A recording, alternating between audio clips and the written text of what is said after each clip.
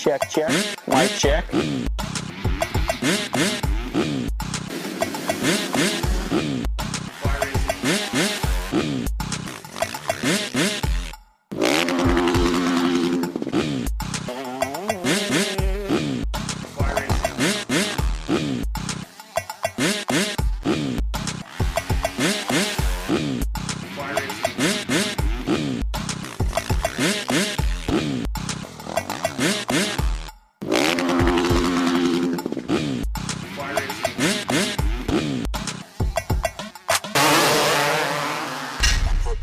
Network production.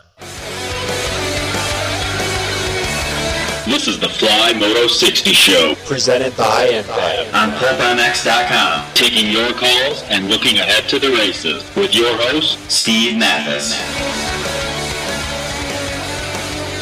Welcome, everybody. June 4th, 2015. The Fly Racing Moto 60 Show is live from Las Vegas. 3 rounds down in the Lucas Oil AMA Pro Motocross Championships. 9 to go. 6 motos down. 18 to go. That's right. Getting into the meat of the series right now. Getting into the heart of the series. And lots going on. Lots to talk about. Muddy Creek in Tennessee this weekend. Round 4 of the Lucas Oil AMA Pro Motocross Championships. And this is the Fly Racing Moto 60 Show presented by NFAB. We'll take your calls at 702-586-7857, 702-586-PULP. Give us a call, whatever's on your mind, let us know. Giving away a set of Fly Racing casual wear. Maybe if we're nice, we'll give away 2 sets. We'll see. That's if we're nice, people. If we're nice. Hey, besides some of the most bitchinest gear and boots out there, Fly Racing also makes much more than that.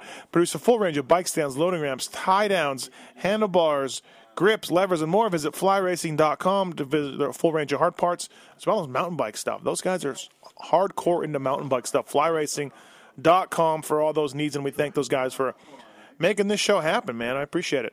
Dress up your Jeep, truck, or SUV with the hottest-looking, hottest-working accessories from NFAB. Proudly hand-built in Houston, Texas, USA. NFAB offers step systems, light mounting solutions, bumpers, and more. To take your ride to the next level, to learn more about NFAB products, visit n-fab.com. Of course, great guys involved heavily in the sport with the JGR guys and much more. I've got a set of steps on my truck. I love them. n-fab.com. Fly Racing USA. All right, I'm Steve Matthes. With me on the show will be Jason Thomas, Adam Cincerillo. We normally don't have riders on this show. Riders don't offer a lot all the time. But this kid always brings it. So we're happy to have him on. And also, I think Georgia Lindsay will make an appearance. Georgia Lindsay Albertson, the official pit reporter of the Lucas Oil Pro Motocross Championship. She'll make a report later on while she's landed in Tri-Cities and driving to the track. Like I said, I'm Steve Matthes. With me, taking your calls, producing the show, handling things behind the scenes. He's got his new Oakley, so he's all happy. Tits Legendary. What's up, Steve? Congratulations, Tits, on the 2015 450 Motocross Championship for Ryan Dungey. Congratulations. I'd like to officially go ahead and get it out there. Yeah, I'd like to officially award it to you. Your favorite rider, Ryan Dungey, looks really, really, really, really, really good to win this title. Kenny Roxon's 38 points back, but I just can't see short of a catastrophe. Ryan Dungey finishing worse than second. Yeah, you never like to win it like this. It's always good when everyone's healthy. But we'll take it when we can get it, and we'll move on. Look forward to the next stuff from there. By the way, did you listen to his interview after the second moto, on the podium? No, for the show. No, I always just skip through interviews. To be honest, right. You could visibly see how happy he was that this happened. He did the, now I never want to win like this. I hope everything's all right. But you could tell he's like, oh, the weight has been lifted. I mean, him and everybody else was getting worked. This is $1 million on the line, for a title. Yeah. He maybe just, came a lot closer to getting $1 million. And how would you react? Oh, yeah. No, yeah. I'd hate to see the things you would do for $1 million. So it would be shameless. It'd be shameless. 702-586-7857. Call us anytime. And like I said, we're going to give away a set of Fly casual wear to a lucky caller on the show. Lots to talk about. Hey, something I did some research on Muddy Creek last year. 6 out of the top 10 in the 250 class are not racing this weekend, including the winner, Cooper Webb, and 5 out of the top 10 in the 450s from Muddy Creek last year are not racing. So that's quite a bit of new spots open for guys. So we're definitely going to have a few guys coming in and out. It's going to be exciting to see. So what do you guys think? We were looking at some weather, bad weather for this week, but looks like it's going to be okay. A little worried during the week, but I talked to guys who are at Press Day right now. They sent me a photo of the track from Press Day right now, and it looks in pristine condition. Apparently the rain fell everywhere but on the track is what the word is. So, yeah, it's going to be interesting to see how it goes. All right, let's get to our bank of phones right now. Raining Yellow, why are you always the first caller? You call so early, you get in right away. Well, when you're the official 7 rider, it's part of the contract, actually. Oh, okay. All right, I did not know that. Did you throw it out to Roger how you thought he was being cheap on me? No, I got you a set of gear that's good enough. But I know I agree. But you know what? If you weren't fly racing, you would have been hooked up. You would have been dialed. I would have had a kit for. Oh, you would have had the vented kit for the summer. You would have had the Supercross kit for what they're wearing, indoors. You would have had everything, man. But no, instead you go with some other company, and then you're going to pay the ultimate price. Yeah, absolutely. I got 2 quick things. One, I hate to say it, but did we not all see it coming with Eli Tomac? I don't know. We didn't want to see it, but I don't know. Knew. I mean, did we know? I mean, the track was gnarly. Killing guys by that much, it's like, dude, back it down a little. Dude, he's a racer, and who knows if he was backing it down a little or not. I mean, it sucks. Look, I get it. I know what you're saying because I heard it from other people about Eli Tomac throwing it away. But, dude, this track was so gnarly. Guys were getting sketchy all over the place. Well, he went down in the same spot that ruined my summer a couple of years ago. Oh, yeah, and he went down in a spot that has gotten a lot of riders in the past, like a ton of dudes. It gets rough and ruddy and downhill, and you're going pretty fast. So, yeah, it's all that. And then my last thing is, hard-working guy like Weston Pike finally got a ride. Well, now, another probably more likable, everyone can root for him, Alex Martin. If Alex Martin just has a fantastic summer, continuing in his upward trend, could he possibly land as a teammate with his brother next year? Well, maybe, but they're in totally different situations. Pike was a privateer. Pike was paying to go race. Alex Martin, while not probably getting very much money in salary, if anything at all, he doesn't pay to race. He doesn't pay his expenses. He's getting all his expenses covered, and he's getting a bike and a mechanic and everything else. That is far cry from what Weston Pike got. No, that's true. I just the whole, obviously him and his brother are such likable guys, and it's awesome to see him putting in such great rides. Hey, let me ask you this. So Motocross Destinations is coming up, and I can't put this out on Twitter. It's looking like, obviously, Eli Tomac's going to be out, and Dungey would be a great pick. The Lights, the 250 guy, would be a great pick. Would you put JS7 as the third guy? If he's up for it, absolutely. Okay, just checking. Yeah, hey, do you know, does he still plan on racing the last 2? I don't think he is. I mean, I don't think he ever was. He told me in that podcast it would kind of be a waste of time. So. Yeah. All right. Well, 7777777.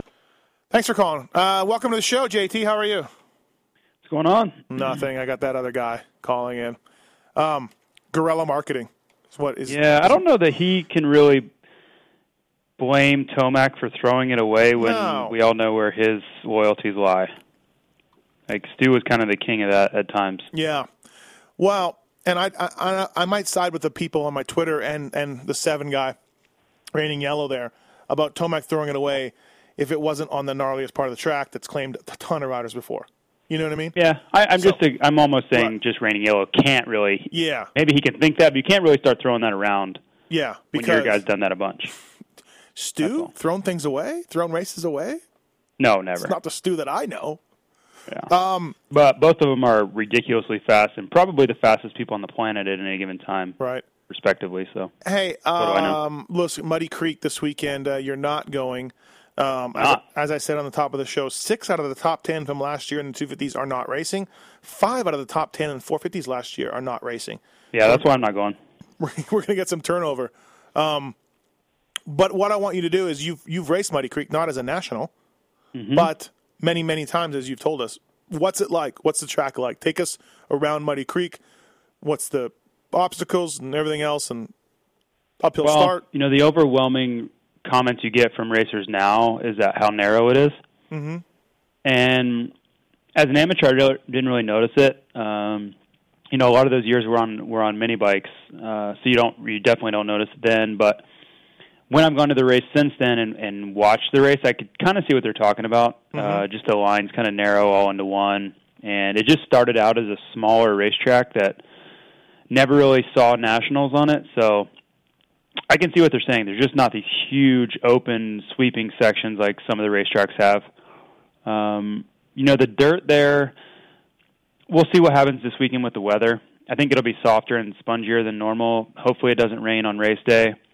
But it can be great. You know, if they're willing to disc it during the day, it can be some of the best dirt in America. I firmly believe that. Right. The problem is they really haven't been disking it too much on race day. The 2 years previous that I've spectated at, they've kind of let it get rough, and it starts to harden up. A lot of the sections, they have these wall turns, and they get, rock hard to the point where, you're down to the base. And that turns really icy, which I did see just watching the race. So, mm-hmm. There's been a lot of criticism with this track, and it's going on its third year. But I still believe it can be and is a really good racetrack. I just think they need to find the magic recipe for a national. Uphill start too, tight corner. We see a lot of first turn crashes, don't we? Yeah, I don't think the first turn's necessarily perfect for this many guys and this going this fast and this highly skilled. If it's an amateur race and it's a bunch of guys and the leader to the 30th place guy is probably 25 yards because that's how bad some of the starters are. Mm-hmm. It's fine. But when you have guys that are all these are all elite level guys that all know how to get starts, and if you put them at any pro race around America, they're gonna get the whole shot. So you combine 40 of those guys on the same start, and they all go barreling into this, probably a 120-degree left-hand turn. It gets a little bit ugly. So I could definitely see the complaints there. I'm not sure that they'll do anything about it, but you'll probably see people laying on the ground again this weekend. Chad Reed, angry about this camera. Not sure if he's going to race. He said he can't afford to show up if he can't honor this deal he's got with the camera company. Do we have any updates on this? Is he going to race this weekend? I don't think that he's made a hard decision yet. I don't think he has an airplane ticket, to be honest with you. Okay. The last I heard from him was he said it wasn't looking like it. But I don't know. I know he's been practicing still, so I think he's in a big holding pattern. He's it's Thursday. He's not confirmed to go, but he's still training and practicing like he would if he was going. So I don't really think he knows. I reached out to him. He told me that he's an old, broken-down, wash-up racer, and nobody wants to see him. And I said, "Yeah, that's why your autograph line is the longest." Yeah, I would take that chance and run with it. I'd be like, "Yeah, I can see that." Absolutely. Yeah, you got to take those shots when you get them. You're absolutely right. I probably should have. We're talking a little bit of Muddy Creek here on the Fly Race and Moto 60 show presented by Infab. It's a little early, but not that early. 702-586-PULP if you want to call in. We're still looking to give away a set of a Fly Casual Wear package. It's early, but it's not too early. Wygant put the Disnations thing out in a little group text. I guess you'd go Dunge. You'd go with the 250 winner, and you would go with who? To win the race? No, for the Team USA. Oh, I'm sorry. I would say I have Dunge, as you said. 250 Martin, you said, right? Well, I said the winner. Yeah, I think. Well, it's going to be Martin or Musquin to win the title. Yep. So, then the 450, I really think that it'll be Kennard. I do. We know Trey's had health problems in the past years, but I think if it's anything like last year, he came back and was really, really good once he got up to speed. And I think if he can get back with maybe 3, 4, 5 races left, I think he'll do enough. I think he'll show what he's got. And as good as Baggett and Barsha and Pike and all these guys are, they're not Trey Kennard when Trey's 100%. So I think if he's healthy when the decision is made, that's your team right there. There's no real reason to think that he's going to come back at less than what he was last summer.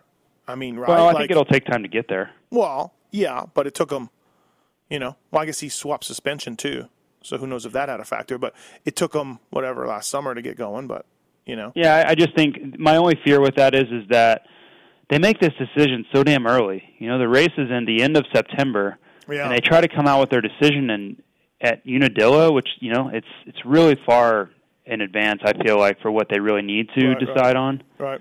I know there's a lot of preparation, and they need to ship bikes and do all this other stuff. But man, I really feel like it paints us in a corner at times because you just don't see what everybody has to offer yet. I just think they should try to delay it as long as possible to get the best decision they can made. Right. Yeah, you guys, Team USA, are in quite a pickle, aren't you? Well, not as big as pickle as Canada. I know, damn it. All right, let's get those phone lines before we talk about more Muddy Creek. Matt, you want to talk about Brock Tickle? Yeah. I was just I just would like to look at Brock and just notice his bad starts hinder him a lot, but he definitely charges through the pack really well, and I think his fitness is really good. It kind of reminded me of Tim Ferry, how he used to be. I didn't know if you guys saw some of that, he couldn't buy a start, but he would always be charging until the end. And easy on comparison. I was comparison. kind of watching that one at Lakewood this last one. I was like, yeah, that's pretty awesome. He at least puts keeps pushing until the end. Matt, easy on the comparisons to a legend like Tim Ferry. Easy on that. But I like them both. But you know what? You're not far off. I think Red Dog was probably a little faster than Brock in his prime, but I'm pretty biased. Problem with Brock... Well, I think that's fair. I mean, Brock's never won a moto in 450 class. Yeah. They did have a good Butts Creek. I mean, Brock, he got second, but that was to Dungy's mile ahead of him. Right. Well, Timmy was second in the championship. I mean, Brock has ways to go. He can still get there. But here's the thing with Brock. He killed it at Lakewood. He rode fantastic, and he went 5.5 and came from the back, and you're absolutely right about his starts. They're not that good. They hurt him. I just want to see some consistency out of the guy. If he can back it up this weekend with another 5.5, that's great. And then next weekend, 5.3, and another weekend 3.4. But the problem with Brock is we've seen these great rides, and literally the next weekend he'll go 11.9. And you won't even notice him. Which he's just got to work on that consistency because every once in a while, even in Supercross, every 3 or 4 races, you'd be like, wow, he's on it. He's riding so good. And the next weekend, he just doesn't bring it together, So I just want to see some consistency from him, really. But, I mean, he was good in Lakewood, Matt. He was really good. Yeah, it was. I enjoyed watching him. Even if we didn't get much TV time, I watched the times. I'm like, oh, he's moving up. Oh, yeah. Moving up. No, he was often the 3rd or 4th fastest guy on the track after the 2 top guys, So, all right, thanks, man. Thank you. Appreciate it. Let's go to the next call. Jason, what's going on? Hey, how you guys doing? Good. Thanks for calling. Just a question, Blake Baggett. I know he was good there last year on the 250. He seems like he's had a good season at Supercross and everything in motocross. I was just wondering about that speed he showed on a 250, during his championship year. Do you think you'll ever see that on the 450, or is that wrist injury ever? Because he had that kind of. Yeah, he was talking about with Trey Kennard. I feel like Blake Baggett at one point was on that level. He had that could win motos, leave guys speed, and it seems like he's kind of getting back that way. But I was wondering if you guys thought that would ever return, that crazy speed he showed. What do you think, JT? I think Baggett's interesting. At one point the guy was the best 250 rider on the planet, in my opinion. I think he can get back to that level. I just think he's dealt with so much with the wrist. It's just hard. You lose that momentum, and he was so good in 2011 and 12. I'm just waiting to see that again because even as good as he's been, getting a podium last weekend, it's still not that Blake. That Blake was some of the best 250 riding I've ever seen. Especially the second half of some of those motos, he was just next level, and you just don't see that from him anymore. And I don't know that we ever will. But that you still know that somewhere deep inside him. It's just to get to that point again. I don't know what it takes. Obviously, I could ever achieve anything like that. But, you never say never with a guy like that. It's just, if he could ever get to that level again, man, he would, it'd be something to see. Yeah, you can make a case he's never been the same guy after that wrist, a couple of wrist problems. But, yeah, third overall this weekend. And if he can and that's kind of the point I'm trying to make. As good as that was, the third overall, he was really nowhere near the leaders. No. That's the difference. Is he's just not that guy anymore. As good as he is, he's just not that guy. Yep. All right, thanks for the call, man. Appreciate it. Thanks. All right. Justin, what's going on? You got a question about fly gear? Yeah, I was going to ask Jason there without getting into like a big gear war and bashing. But, when you look at a lot of the brands, a lot of them are close when it comes to the retail price point. And then I know on the higher end stuff, which Fly and everybody has a high end segment. But, when you get into guys like Seven and TLD, and there may be a couple others out there, I was just wondering if Jason could tell us like what maybe what's in their design that somebody else may not be putting into their product that gives them that extra retail price point. Is it marketing? Is it dollars they have to pay their riders? Maybe I think all the gear in the high-end stuff is pretty much on the same level, but I just wondered if he knew some reasoning behind that. What do you think, JT? Yeah, and to start it off, I would never bash anyone else's product. There's just no way I would ever do that. My job is to promote our stuff, not ever put anybody else's stuff down. But kind of our philosophy is, we want to offer you the best product that you can possibly get at that price point. So there are a lot of products that are priced pretty far above us, and that's fine. I'm sure they have their reasons for doing that, whether it's they're trying to get more margin or they're putting money into different areas or whatever.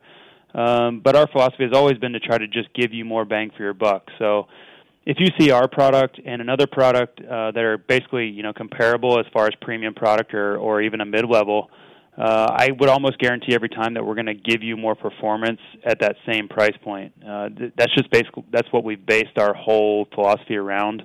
We just don't have the horsepower as far as history and we're gaining notoriety, but in past years we're the newest to this game. When you start talking about the Thor and Fox and Answer, even people, they've been around a lot longer than we have. So we always felt like we have to outperform and just give you more features and benefits if we're going to try to go head to head in a price point. So I would say that in every aspect, from our F2 helmet to our Sector boot now to our Evolution pant, which we're getting ready to launch our 2016 stuff that has some revolutionary things going on with that. So it's pretty constant, and we price our products accordingly. And anytime a product ever comes out, that's our kind of our first thought in mind is if we take this product head-to-head price point-wise versus what's out there, can we beat it? And if the answer is no, then we don't release it. So that's just kind of how we do it.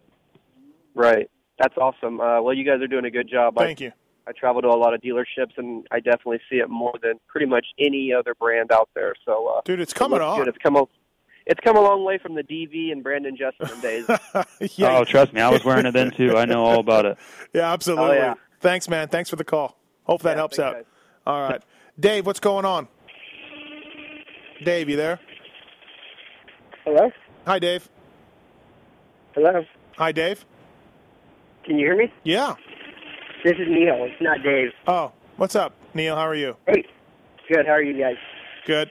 My question was about the track. Does this track favor Euros because it's so tight? And we've seen Marvin Muskin go choo-choo for an overall there last year, and this is going to be a slippery weekend.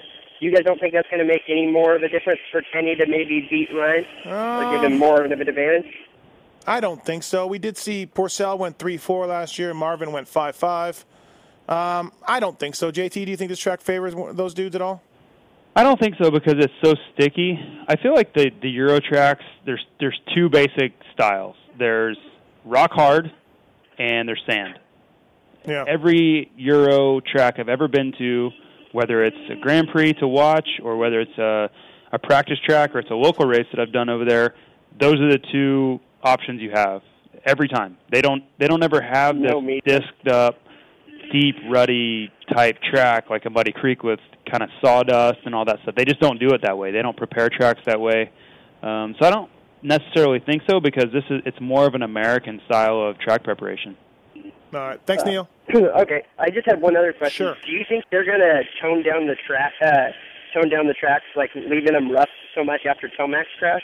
I think they're going to leave it the same. Nah, I think they leave it the same. What do you think, JT? I know there's been some talk about, Yeah, I don't think so. I think it's a conscious effort by them to try to make the tracks rougher. And I don't think unless, they get those crazy weather conditions like we did in Colorado, I don't think it would get that rough anyway.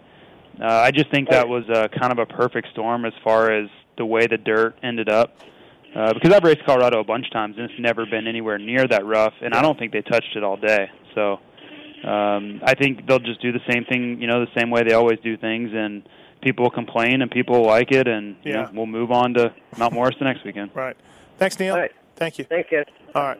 Dave, what's going on? Thanks for calling a Fly Racing Moto 60 show. Hey, this is Dave calling back. I was just, how soon do you think it's going to be before we see Christian Craig on that 450? I don't think we'll see him at all. He'll keep riding filling in for Bogle, and I think when Bogle comes back, if there's another rider injured, he'll be there. Maybe they put another bike on the track. I don't think he goes to the 450. You don't think he's going to put Eli since he's out? No, I don't think so. I think they've let go of that program a little bit. It's more under the factory Honda tent. It's a factory Honda bike, 100%. So yeah, I think that would be more Honda's call, and I don't think Honda would want to do it for a guy like Christian. Maybe I could be wrong. What do you think, JT? Well, I think part of this will depend on Trey's timeline. If he's going to be months more, which I don't have the answer to, I think they would start considering or looking at what options are on the table.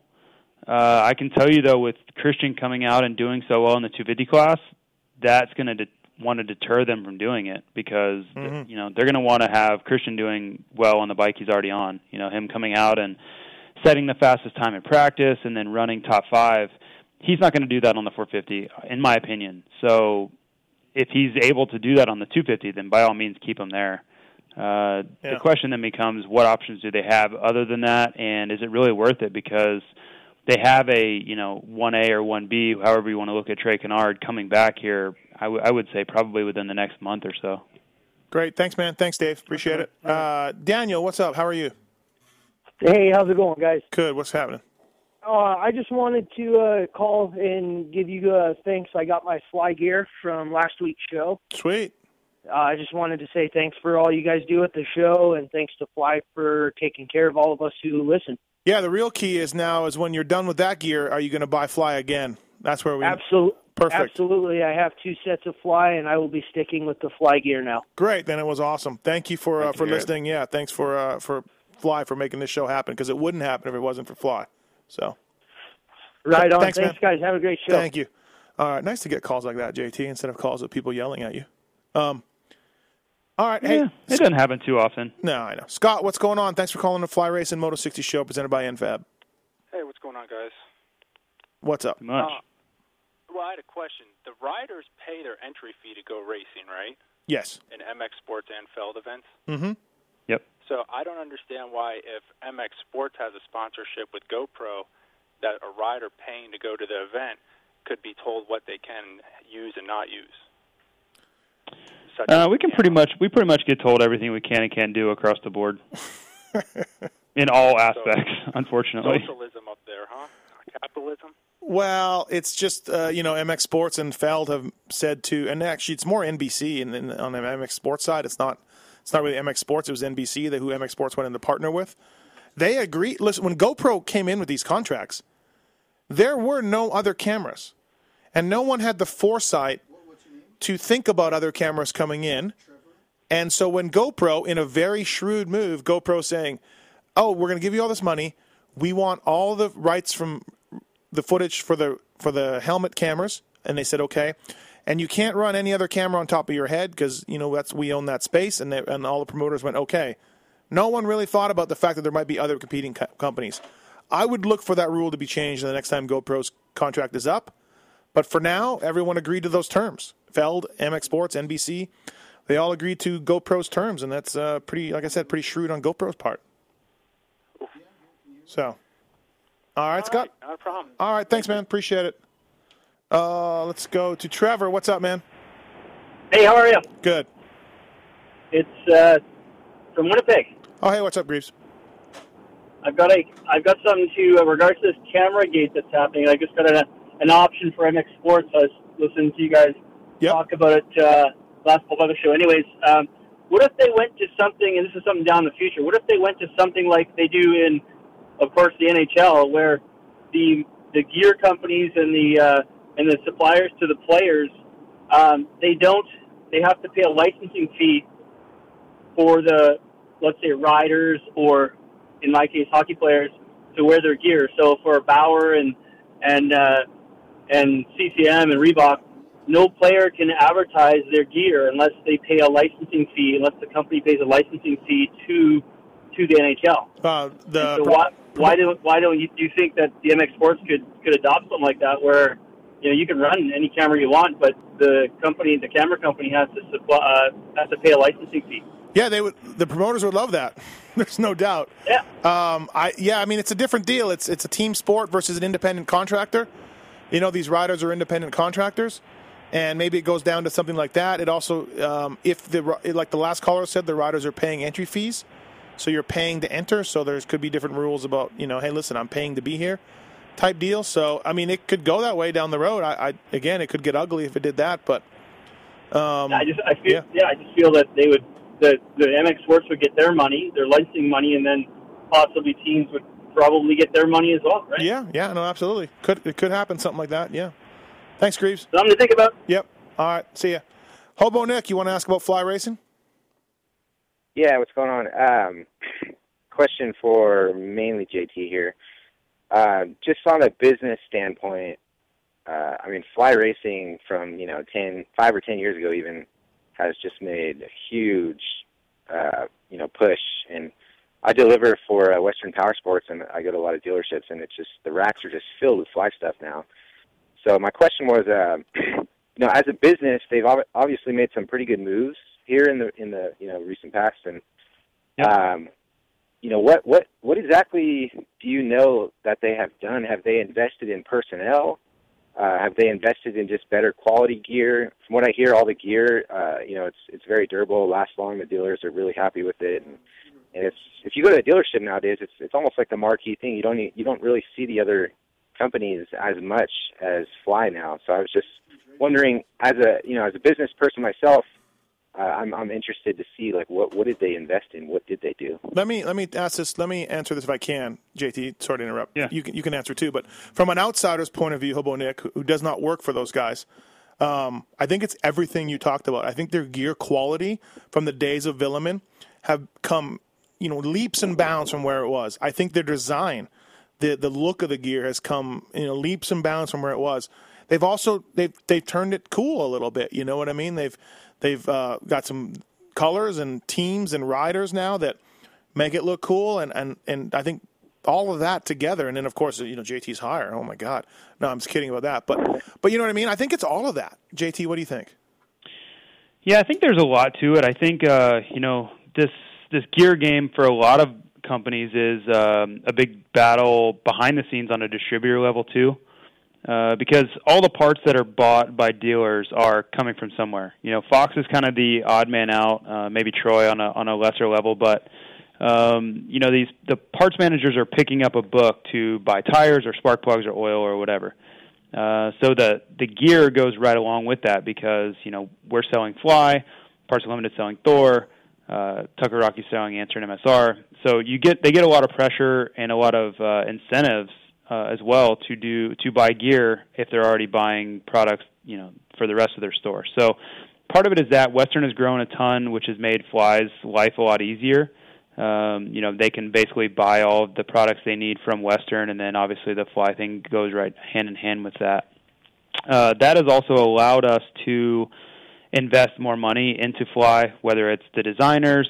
We can buy better materials now. And the sales have, that kind of turns into the sales side has allowed us to get into the factories we want to use. Because before our minimums were so low and our volume was so low that many of the factories we wanted to work with basically told us no. They're just basically told us you're not doing enough business. Thanks, but no thanks.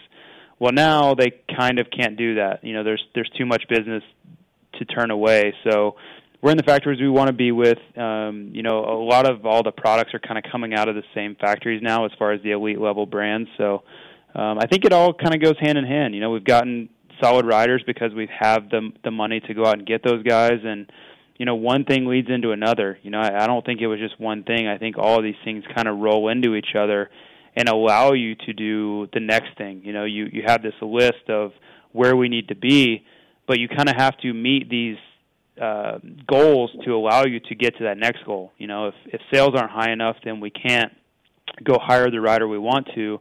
And if our volume in sales isn't high enough, then we can't get into the factory that we need to make a better product, which is going to in turn sell more. So it's this big snowball that is finally kind of rolling downhill here after 15 or 20 years of really pushing to make this thing go. There you go. Thanks, Hobo. All right, thank you, guys. Well said. JT, thanks for coming on, man. Appreciate it. Yeah, no worries. Tell Michael I said hello. I will do that for sure. Talk to you. All right. See you. Michael Cincerillo, welcome to the show. Thanks for having me, my man. Always a pleasure. Yeah, I know. You're very excited. Adam Cincerillo, Monster Energy Pro Circuit rider on the Fly Racing Moto 60 show presented by NFAB.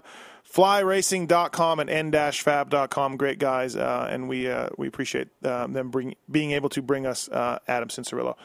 Adam, Muddy Creek, we talked a little bit on text about this. I didn't understand this, but I guess, growing up, you would have spent a lot of time at this place. Yeah, it's certainly a decent amount. I think 3 or 4 times I had. It's actually the first place I qualified for Loretta back on a 50, back in the day. But I had a lot of regionals there, only on mini bikes. I never rode a big bike there, but I put a decent amount of laps there. Not as many as Mike Brown. Right, or Zach Osborne. Right. Do you like it? Talk about it a little bit. Do you like the track? Yeah. I like it. I think they bring in a lot of mulch and stuff like that, and from what I can see from RacerX's videos from press day, it looks it kind of looks the same. But once that they blend that together with the tiller and stuff, I think the dirt allows for the moisture to kind of stay in it throughout the day, so it doesn't ever get. Obviously, we saw a couple years ago with Villapoto going down because of the dust, but for the most part, it stays pretty moist throughout the day. So it's one of the better tracks to race on just because it stays, pretty good all day. 702-586-7857. You got a question for Adam Cincerillo on the Fly Racing Moto 60 show presented by NFAB. This isn't a question for you, Adam, but Gump, what's going on? How are you? What's good? How you doing, Matthes? Good. Thanks for calling the show. What's up? Hey, question for you. Who was less impressive, Alessi in Europe or Kiefer in Canada? Definitely Alessi in Europe. Kiefer's retired. Now, Kiefer did say he was hoping to go 5-7, and he went 19-22. But Alessi not getting top 10, to me, is a huge surprise. Come on. Mike's a world-class rider. He's a terrific rider. He's in shape. He tries hard.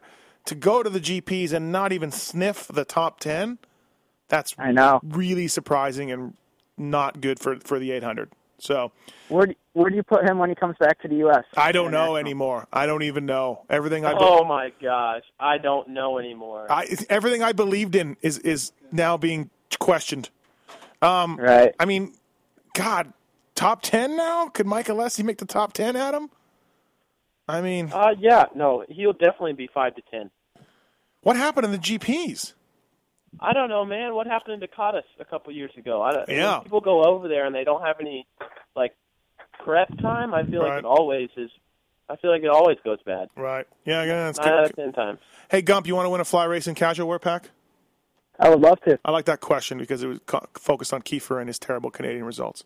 So stay on the line, and Tits will get your information. All right. Thanks, Gump. Valid question here. Here, Adam, here's a call for you. Dustin, what's going on?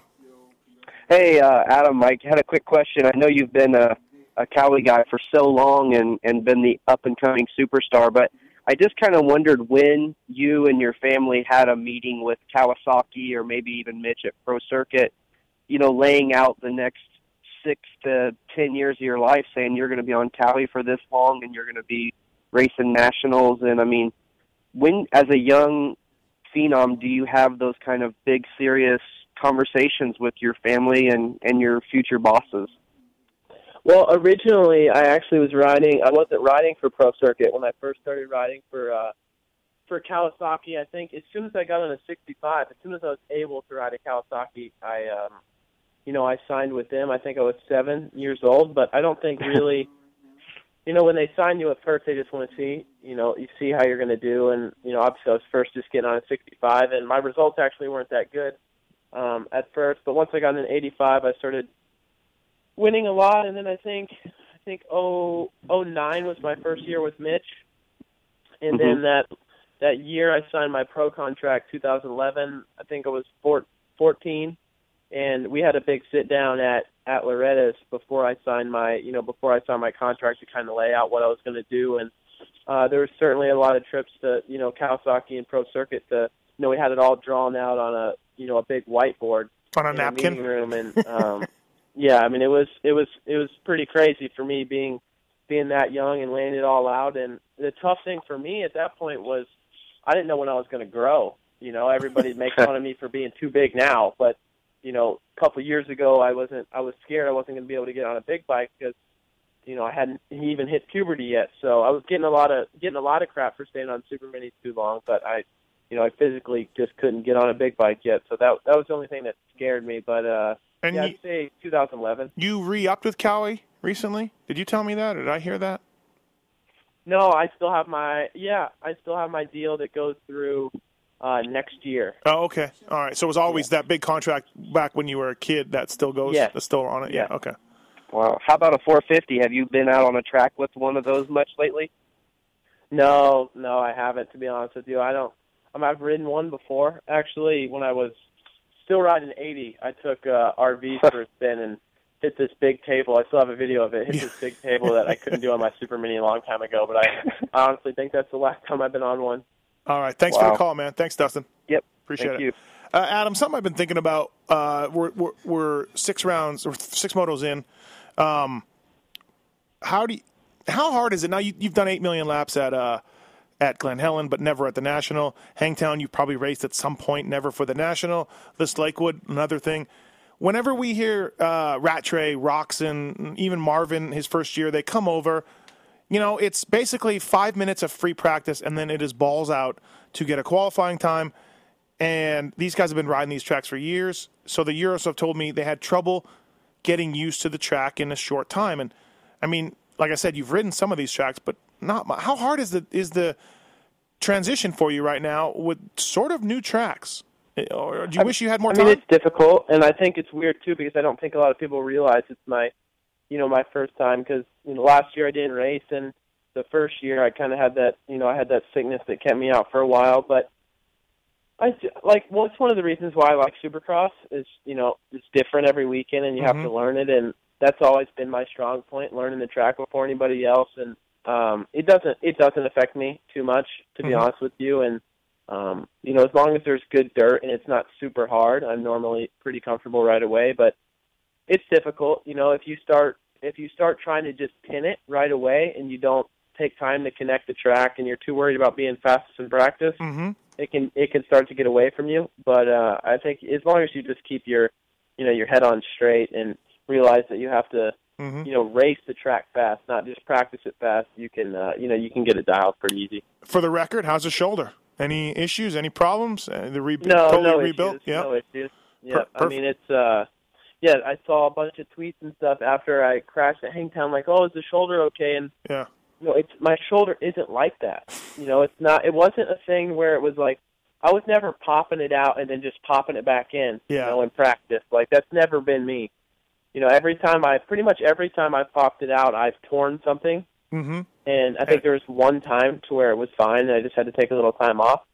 But I've had surgery, and basically the last time, what we found out with my new doctor is that my bone basically that held the socket in the front, it was too short, like it wasn't developed all the way. So that's what that was my problem. So now we have basically he broke a bone off in another area and put it around the front of my socket. So it can't come out. It would hit the bone. It would like break my humerus in my arm before, right? Before it did that. So no, I mean, shoulder's not even sore, to be honest with you. It's it's strong. In 2018, you're going to go down in the whoops in Anaheim, and people are going to be like, "How's your shoulder? How's your shoulder?" Oh yeah. Oh no, for sure. It's gonna be like that. 6 motos in. How do you give yourself a grade? We've seen some greatness. We've seen some goodness. It's not even a word. We've seen some okayness. Give yourself a grade after 6 motos. I mean, I think, would I go 8th overall, 10th overall, 3rd overall? I mean, it's not – I'm kind of disappointed with my first 2 races just because I wouldn't be disappointed if that's what I had, but it was just mistakes that, put me farther back. But, I mean, I was fine with my riding at Hangtown. At Glen Helen, I rode like crap, but, I kind of always ride like crap at Glen Helen, but still, no excuse. I was bummed on that one. In Colorado, it wasn't too bad, but still, even when I watch the race, you watch Hangtown, the first moto, like that's me. Right. That's not, even watching myself at Colorado, I got on the podium, whatever, top 5, but it's not really me. I'm still trying to find my my racing groove, I guess you could say, and I think this weekend was more of a, okay, chill out, let's get a solid result type weekend, and I think I can, certainly build off that. I think it's just weird, man, even going to the gate and being next to somebody and starting with that many guys, it's just, your mind has to get back into it, and, it's not bad by any means so far. I think I'd give myself a B, but, I think I can run up front. Like, people say, and it's true, obviously, Jeremy and Marvin, they're really far ahead, and that's true, but, they make their moves. If they're not at the front, they make their moves in the first 2 laps, and they're normally 1 and 2 right away, and they just, blitz the field from there. And for me, if I get that decent start and I can kind of latch on or even, get a whole shot and be up there, like, I like that situation. I like the pressure from behind, like that kind of stuff, so that's something I've been, working a lot on starts, just getting everything dialed there. Like I said, it's been a while since I've been off the gate. So, I think if I can get some starts, I think I can win some motos, maybe some overalls here soon. But, as of right now, that's my goal, just to try to, win a moto and, be on the podium and, not make any mistakes, have a solid, consistent season. But it's going good so far. Not too bad. Tits, what would you grade him? Who? Adam. You're not listening to the show? No. Thank you. I like to wait until later, so it's like a surprise. I would give Adam a solid B. Oh, okay. Yeah, I'd give him a B too. Yeah, I think that he lit the world on fire the first half of the moto at the first race. Went downhill, came back, but the podium overall was definitely solid. Okay. All right. Tits is really giddy right now because Dungey and Dungey's his guy, and he's very giddy right now. It's very exciting times for Mr. Legendary. It's been. I'd say that's a good grade, B. Yeah. During the week, you've been riding with Marvin. I imagine what gives you a little bit of hope, what you talk about getting a start and hanging with those guys, is because I would guess you're probably the same speed as Marvin, right? During the week. I mean, to be honest with you, no, I'm not. Oh, okay. All right, never mind that. But it's not like something. I think we're on a little bit different equipment out here too. It's kind of hard to compare, but it's that speed for me, that intensity, like when I can clear my mind and be up at the front, and even Colorado, like you start in the back and you're trying to pass people in all these different lines that are. It's like I don't know. The track was so weird. It's like you're just trying to survive. Mm-hmm. So you can't even. I think I'm not scared to go that speed. I know I can. Mm-hmm. It's just whenever I put it together, which is, hopefully this weekend, next weekend, the weekend after that. We got, what do we have, 9 more? We got a lot more races. Yeah, we got 18 more motos. So no, it's good though. Riding with Marvin, Ryan, and Jason. I think I said this in an interview this weekend, but it's really hard not to be the slowest guy at the track, and you never want to be the slowest guy. I mean, the speed's right in front of me every day, and I know I can go that fast. and I've always been a better racer anyway. So it's not like I'm not lacking anything on the confidence side of it. So hopefully we can, put her up front soon. Dude, is it just me, or is RV, our buddy RV, just dropped off the map, just gone? Yeah, I don't know where he is. I heard he was in Washington for a minute. No text replies. Don't know if he's going back to Europe. I haven't talked to that guy. I mean, maybe it's been a year. Really, dude? What's his deal? Man, he's really bumming I don't know, me out. man. Yeah, he's really Taking on the world. I'm sure if he listens to the Racer X show, I gave him a speech about how I'm not disappointed in his GP experience. He's still a hero to me. I'm sure he just waits intently on your podcast. Thank you. I'm sure he does too. All right, Monster Energy Pro Circuits, Adam Cincerillo. Thanks for coming on. I appreciate it. It was late. It was late notice. Thanks. Have fun at Muddy Creek. I'm sure I'll see you there this weekend. All right, don't bring your mountain bike kit. Keep cool. Yeah, I'll do that for sure. Absolutely. All right. See later, Steve. See ya. Adam Cincerillo, everybody. Moving to the next guest. She is the pit reporter for the Lucas Oil AMA Pro Motocross Championships. She's married to Jimmy Albertson. And we've got her on the Fly Racing Moto 60 show. Georgia Lindsay, what's up? Hello, everybody. How are you? I'm doing great, thank you. How are you doing? Oh, good. We just had Adam Cincerillo on, JT on, so lots of Muddy Creek Gosh, I knowledge. missed it all. You did. 702-586-7857. You got a question for Georgia Albertson Lindsay, Lindsay, right? No? Whatever your name is, no hyphen. No hyphen, okay. I don't know who I am. Just go by your stage name. Look, we're 6 motos into this thing. We saw Eli Tomac dominating. Now he's obviously out for the year, which is a huge bummer. What do you think? And listen, try not to let your European bias show through here. But how's this going to shape up? Like Dungey's. I think Dungey's the last guy I want to have to be 40 points down to. He's so consistent. He's so fast. But do you see anybody challenging Dungey or Roczen the rest of the way? Or do you just see, like, Roczen winning, Dungey second, reverse time, whatever? Do you see anything different? Ooh, well, obviously, Roczen and Dungey, it's going to be, I think once Ken gets stronger, he's going to be feisty. He's going to be up there for sure, and I think Roczen's going to dominate a lot. But I think it's going to go to and from with him and Ryan. And I think you're just going to have, I think third, fourth, fifth are going to be the same kind of group or people. I think Bosch is going to be up there, like we were saying before. But I don't think there's going to be any crazy surprises, honestly. I was having a conversation the other night with Jimmy, and we were talking about Ryan Dungey and his consistency and how, I can't remember what year it was, whether it was 09 or 08. You would know better. But when he broke his collarbone, and that was the last time he was hurt, It's just unbelievable at how, how that guy is just so consistent and strong with how he races. And I don't think there's any other rider that you could say. And even the collarbone, he came back real fast. He got it plated. He came back within 3 or 4 weeks. And then, what year was that? I think it was 12. And he immediately won the Supercross in Salt Lake, I think, right when he come back, when Davey Millsaps had a big lead. So, okay. He missed 3 or 4 weeks, and then he comes back, and he's just immediately at the race-winning level that he's always at. Yeah. Yeah. And I mean, it's not nice to talk about injuries, but to just think that, that guy is so, and he must be physically and everything strong to avoid, all these injuries and stuff. I just think that's pretty awesome.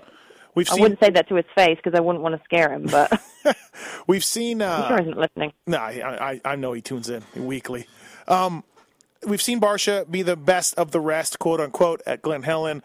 Blake Baggett was the best of the rest this past weekend at Hangtown. Yeah, at Hangtown it was it Pike? No, it's Jason Anderson.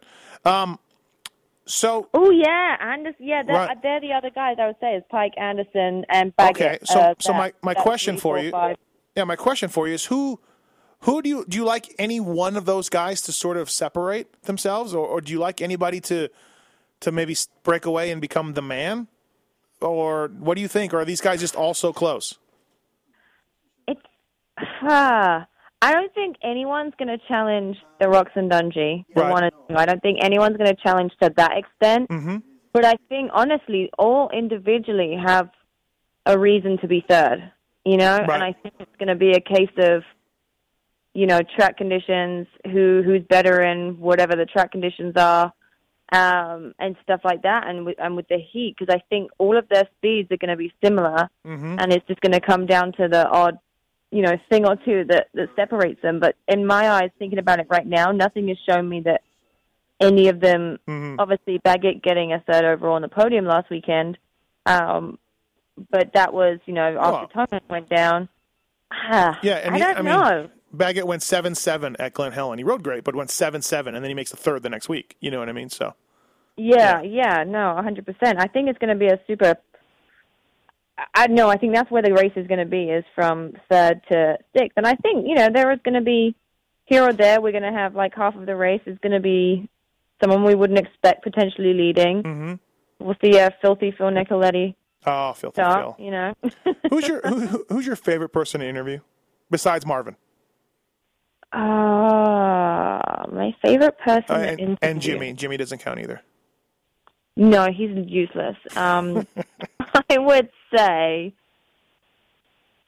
you know what I really hate, and I'm going to tell these guys that I hate it, and What? I know that it's X, Y, and Z is why they have to do it, but I can't stand the reading off the sponsors thing.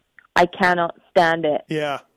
I cannot stand it. And I understand there are obligations, but there's a way to do it that isn't that way. Oh, absolutely. Without a doubt. Oh, and Jeremy has started reading it off a board, and he didn't do that last year, and I'm like, dude, you can't do this. No. And really, like, are you, Mr. Ryder, are you not smart enough to mesmerize 4 or 5 main sponsors and work them in somehow? Like, it's not 4 or 5, though. There is like a list of 15 of them, and it's I know. down to plastics or whatever, which, I don't know. There's a way to work. Someone works them. I think Dungey works them in really good. Right. Oh, my Dunlop tires were hooking up real good, or whatever it is. No, that's what I'm saying. Like, these teams that ride on the pit board, just quit doing that. Tell the riders to know 4 or 5 and work them in some point in the interview. That's it. There you go. Yeah. Just do that. Like, it's easy. But no, my favorite guy to interview, Roxon's always good because he's honest. He doesn't ever, if he sucks, he'll say he sucks, which obviously he never sucks, but he'll be honest about what happened, and he's not going to try and just blame it on something else or say, whatever. He'll say exactly how it is, and he's like, he gives a bit of personality when he talks, which I like. Also, too, like with Roxon, like, he's one of the best riders in the world, and I've interviewed him after the races. He like goes into detail about his back injury. You know what I mean? Like, you're like, dude, guys wouldn't do that. A lot of guys wouldn't do that. He's like, yeah, here's what happened. Sorry, I didn't mean to do that. Yeah, here's what I did. Here's what happened, and my back is this way, and it could act up any time. Ken's just a great interview. He's just honest. Yeah, he is, and there's that's what motocross lacks right now, is the honesty of why stuff's happening, whether it be mechanical, whether it be a rider, whether it be a team issue. Is why is it necessary to keep such big secrets? And again, I understand people have obligations to why they can't say some things, but if you're hurt and you're going out there riding, you're better off saying you're hurt, because then people are just going to think you're a badass. Right. They're not going to question you or it's a big secret that he tweaked his ankle. Like, it makes you look like a better person for being honest than having to hold so many secrets. Yeah, absolutely. In my opinion. But I know that also there's reasons why, you have to I had keep a secret. I had an official tell me one time that if a rider thinks he's got a bad ankle and he tells people, then he's racing out there and some rider is going to target that ankle, and I about fell over for the ankle. Yeah. I about fell over laughing though. I couldn't. I'm just like, yeah, okay, sure, right. Yeah, no, I've heard that many a time before. I mean, obviously, every individual situation is individual, and I can understand some reasons for it. But when you put everything as a whole, it's just like, dude, admit, like Ken Rock said, yeah, right. I jacked my back up, and I'm still out here racing, and you're like, fair play to him, Yeah. Quickly, we're wrapping up here on the Fly Racing Moto 60 show, but Marvin and Jeremy, we talked about this on our Monday show. What's their strength and weaknesses? How are you separating these guys? I don't know. I don't know which guy. Marvin, we're going to have to see how his wrist is and see how his week's been, and how much he's been on it or off it, and right. his recovery on that, because I think he did really battle through that injury, and he was surprised at how well he did in that second moto. So I think his comeback on that, but I think he's strong. I think he's fast. He's confident. He's in a great place. Jeremy, I think the more he wins, the more he's going to win. That sounds. No, yeah. But I think it's going to be a mental game for Jeremy on that front. I think Marvin is almost like a Dungey. He's consistent, and I think he's going to do great no matter what. It's almost like the 450 version, you know? Mm-hmm. Yeah. 450 version. Who else's name did you throw in there? No, that's it. Just Jeremy and Marvin. Yeah. Yeah. Because I expect, I didn't hear your conversation with Adam, but I think he's going to have, something to say. Yeah. Sure. He'll have something to say before it's all over. Yeah, 100%. Gosh, I want to talk more about it. I'm all excited now. Well, we got to go. So too bad. Oh, hang on. Did you see my new fly racing gear? No, I don't think so. Oh, Georgia rode twice this week in her new fly racing. Oh, I saw you posing it in the living room on Instagram. I didn't know you actually rode with it though, or I didn't know that was actually your stuff, or that was Jimmy's stuff, or I don't know. Oh no, I legit have fly boots in my size, gear in my size, gloves. Wow. And I went riding and on Monday and yesterday, and Jimmy gave me a little lesson, and wow, I'm gonna try ride. Well, I still have that photo of you from Europe when you crashed burnt your leg on the little Honda. Oh bike. man, that was bad time. That's why I was told I'm not allowed to ride anymore unless I have gear on. And it was funny because I was put my boots on the first time, and I'm trying to change gear, and I'm feels really weird doing it with boots. I'm normally wearing flip-flops. He was like, oh, gosh. Yeah, Jesus. This isn't good. Right. But yeah, I think we might, if I can get good enough, Jimmy says that we might get a Yamaha 125 for me. So we're going to see how it goes. Wow. Check you out. I suck. I feel like I'm going so fast, and I feel so badass, but I look like the biggest goon ever, but I don't care. Hey, at least you're out there, you know. Fun. Yep. Thanks for coming on, Georgia. Appreciate it. Well, no, thanks for having me, and I will see you this weekend. Yeah, sounds good, Georgia. Thank you. All right, then. Thanks. Bye-bye. All right, see you. Georgia Lindsay, everybody, on the Fly Race and Moto 60 show presented by Infab. Adam Cincerillo, Jason Thomas. Good show. Lots of information. Although we didn't talk too much about Muddy Creek. Maybe we did. I don't know. Whatever, bro. Tits, congratulations again on Ryan Dungey. I appreciate it.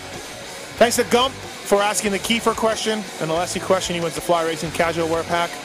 Thanks to all you guys for listening. We will see you next week.